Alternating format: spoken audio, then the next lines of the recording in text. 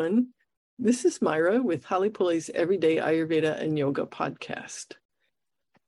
So today, Claudia is here and we're going to chat about subtle energies and see where that takes us. Hi, Myra. Thanks for having me again.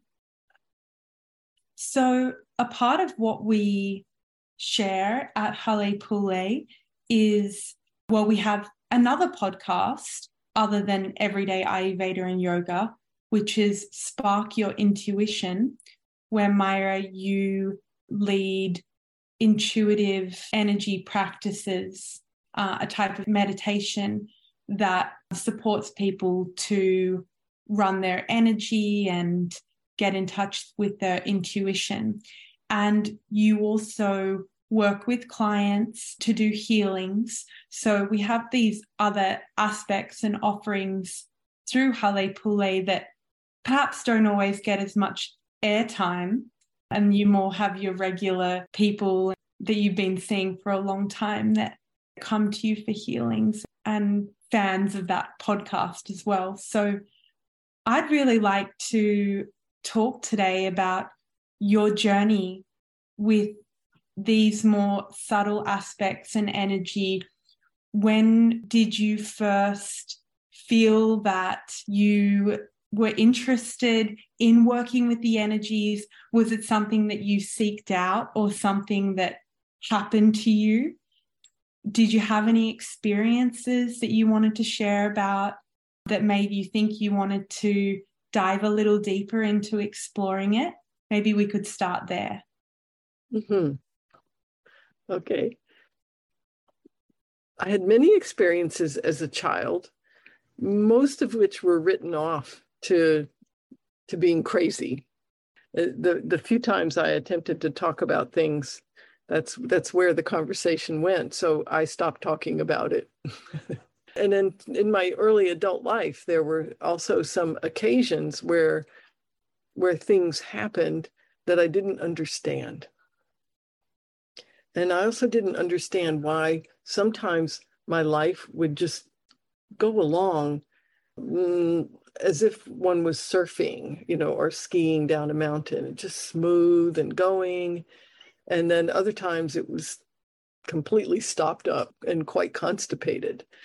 And so in my 30s, I was introduced to these tools.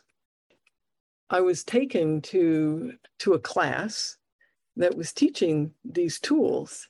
And there was a big sign on the door that said, "You're not crazy, you're just psychic."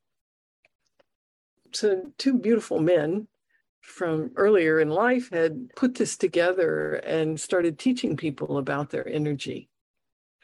And they attempted to do it in a way that was very neutral so that we could all get past some of the religious training we had and to get past the notion that everything had to be physical in order to be real. And so as I continued to work with these folks and learn these tools, the tools are really meant to be used in daily life. So we learn them by closing our eyes and going inside because we need to do that to convince ourselves that something that's not physical is not only real, but that I actually could have some control over it. I could have some impact there. These things were enormous in my life. I've been involved in meditation, yoga for already a few years, and then it came at the time that I came to Ayurveda. And my life started to change pretty dramatically then when I started using these tools, because I always felt like I was out of control. I felt like I had no ability to say no when I wanted to say no. And anyone I got around, it felt like they were just right almost in my body. And sometimes that seemed like it felt pretty good at first, and sometimes it really didn't. These days I hear people say, "Oh, I'm an empath," and that, well, my understanding of that is that, yes, some of us, our constitutions are such that we are a little bit more sensitive than others. However, we all have the same ability. It's just a matter of whether we engage it. But those of us with a little bit lighter, more lightness in the constitution, we do tend to be a little bit sometimes overly sensitive. And a lot of that has to do with our energy and how we manage it.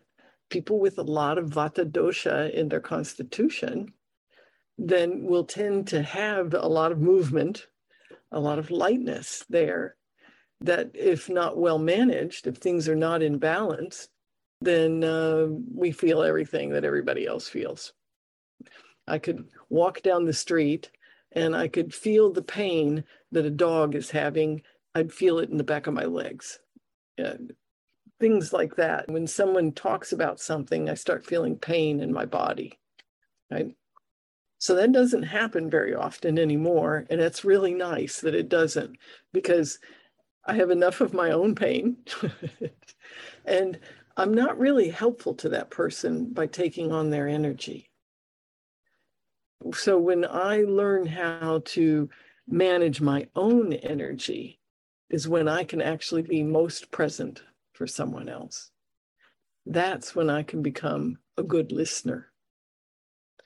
A good listener is not one who takes on somebody else's pain. A good listener is someone who stays present. And I like to use the example is that if I'm at the top of the stairs and the person I'm with is at the bottom of the stairs and they feel like they're in a hole, I don't want to go down into the hole.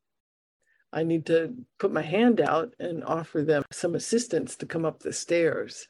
So in other words, to raise their vibration up. And that's a very different thing.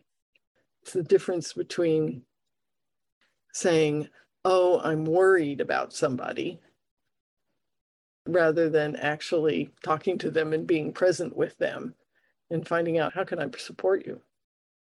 It's a different thing. So these tools, then how does all that relate to our intuition? Well, of course, our intuition, you could say, is our deepest connection to our heart. It's the connection to the flow of our life force. It's when we're aligned with what we may regard as the source of the universe, or the God of your heart. So when I have that, right, that's when the life just unfolds and we're just moving through it.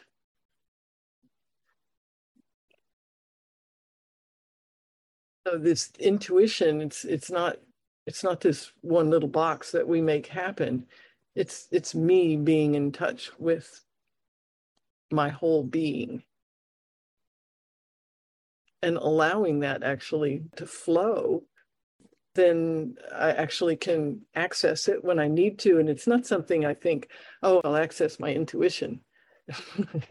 The moment I'm doing that, I'm probably not there. But if I'm not thinking about it and just allowing myself to be present, then these tools are what help us to get the energy aligned, like you said. And to recognize when an obstacle comes up, that's something from my past, that I don't have to sit with it. I can see it for what it is, and I could continue to let my life flow. And what you said, it's something that we all have inside of us, that we all have the ability to do, but we've probably been trained and conditioned away from it, or from trusting it. So we've kind of pushed it down and numbed it out, a lot of us. So these tools are the bridge that are there between us and accessing that deep knowing, and that we can build that trust over time by practicing and by using the tools. And I really enjoy at Hale Pule how we bring those practices in, and we do it in our staff meetings, and we're encouraged to do it when we work with clients as well, and with each other, that we make it a part of every day. Yes, the more we can make these practices, we call the intuitive energy practice, as part of our life, we stay in touch with our energy, and they're very simple and it's short. They're not only simple, but we can just take one at a time and then convince ourselves with the experience of it. You touched on something before about that label of an empath and how you had experienced it before as feeling the energy of other people around you or a dog on the street and that kind of thing. And I think that a lot of us can relate to matching other people's energy. You use that word matching that I found quite helpful. So, we might be in a heated conversation with someone and they energetically take it to a place and you just feel yourself go there. You match that energy. And in those heightened times, it really is helpful to have the tools that you've provided in the IEP practices of how to stay in your own energy and to diffuse that matching or that intensity. Right, exactly. Yes. It goes with the intensity and it goes with the lower vibration too. If you've ever come into a conversation, for example, and somebody's complaining and then they're stuck in their problems, it goes in both directions. And it's not that we may never do it again, but with practice, we can take ourselves out of it very quickly. In other words, you might match and you start to get a little bit worked up. And the moment, though, you realize it, you can get a little distance from it using the tools. And once you can get a little distance, then you can listen again. and then you can let some of that heat calm down and start to see what's most important here. And how can I get into solution instead of staying in the problem? And with the intuition piece, I've noticed that Ayurveda and yoga is incredibly complementary to it because with the food and the practices that cultivate sattva, our field is much clearer and we're able to connect with that intuition. So when we're having, say, if we're listening to a lot of intense music or eating foods that might be more tamasic in nature, we're not able to access those more subtle realms and those messages that are available to us if we're having those more, if we're cultivating more sattva through lifestyle and diet. Mm-hmm. Right. It does. It makes all the difference in our ability to turn in the direction of sattva and to make those choices. And then the more we do it, just like anything, it accumulates. But if I'm consuming a lot of rajasic and tamasic food, it makes it much more difficult. This is where the tools are very helpful because there might be times, for example, where you would be around a lot of stimulation. I don't know, maybe you chose to go to a sporting event that's very loud and stimulating. And after that kind of an event, without any tools, we might make more choices that go in that direction, that principle in nature of like attracts like. And with tools, we start to see, I can see that I am overstimulated. And do I want to keep going in that direction? So it gives us just enough space to be able to make better choices, which then allows us to keep ourselves moving in the direction of sattva. Yeah. If people are listening to this and they feel that the interests are piqued and as a little jump starter, they'd like to have a healing with you and maybe they're not really sure what to expect. Could you share a little bit about what happens in the healing, what that process is like? Yes, it's actually very simple, and the healing is 30 minutes. We're both participating.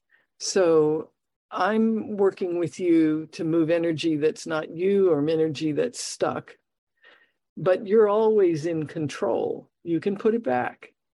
But then we also look for how can that vibration shift and what you do on that subtle level to replace what might have been removed. So it's not the easiest thing to talk about, actually. Don't know that I ever have before, other than when we sit down to do that together. That's basically what's happening.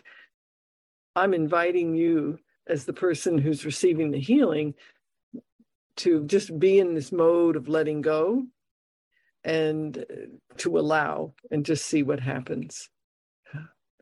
But it's also a hello to each of us, actually, but to the person receiving the healing, a hello to the spirit. This is what happens when we say we align our energy, or when we're connected to our intuition, all the words and ways of describing it that we have. I've said hello to my spiritual self, and I'm doing things that are going to help me stay connected there. Yeah. It's probably not very easy to explain either, because it's such a unique experience with each person. And each time that person has a healing as well, it's going to be different. When you sit down together, you're going to observe different things about the clearing and the work that will take place together. Right. That's right. And so it's one of those moments where if it's right for us, we trust that, take that step. And that's one of the things that gives us the idea that, okay, I'm aligning my energy, I'm aligning with myself. And it's also a very good practice for all of us to not know what's going to happen next and to be okay with that. That makes it fun. Yes, it does. Okay, well, that's all we have time for today. Thanks, Claudia, for being here. I enjoyed the conversation so much. And thanks to everybody for listening. And as a reminder, we offer trainings and mentoring and consultations to guide you in your journey with Ayurveda and yoga and vibrant living. And so if you're ready to take a next step, visit halepule.com. That's HALEPULE.com. Until next time.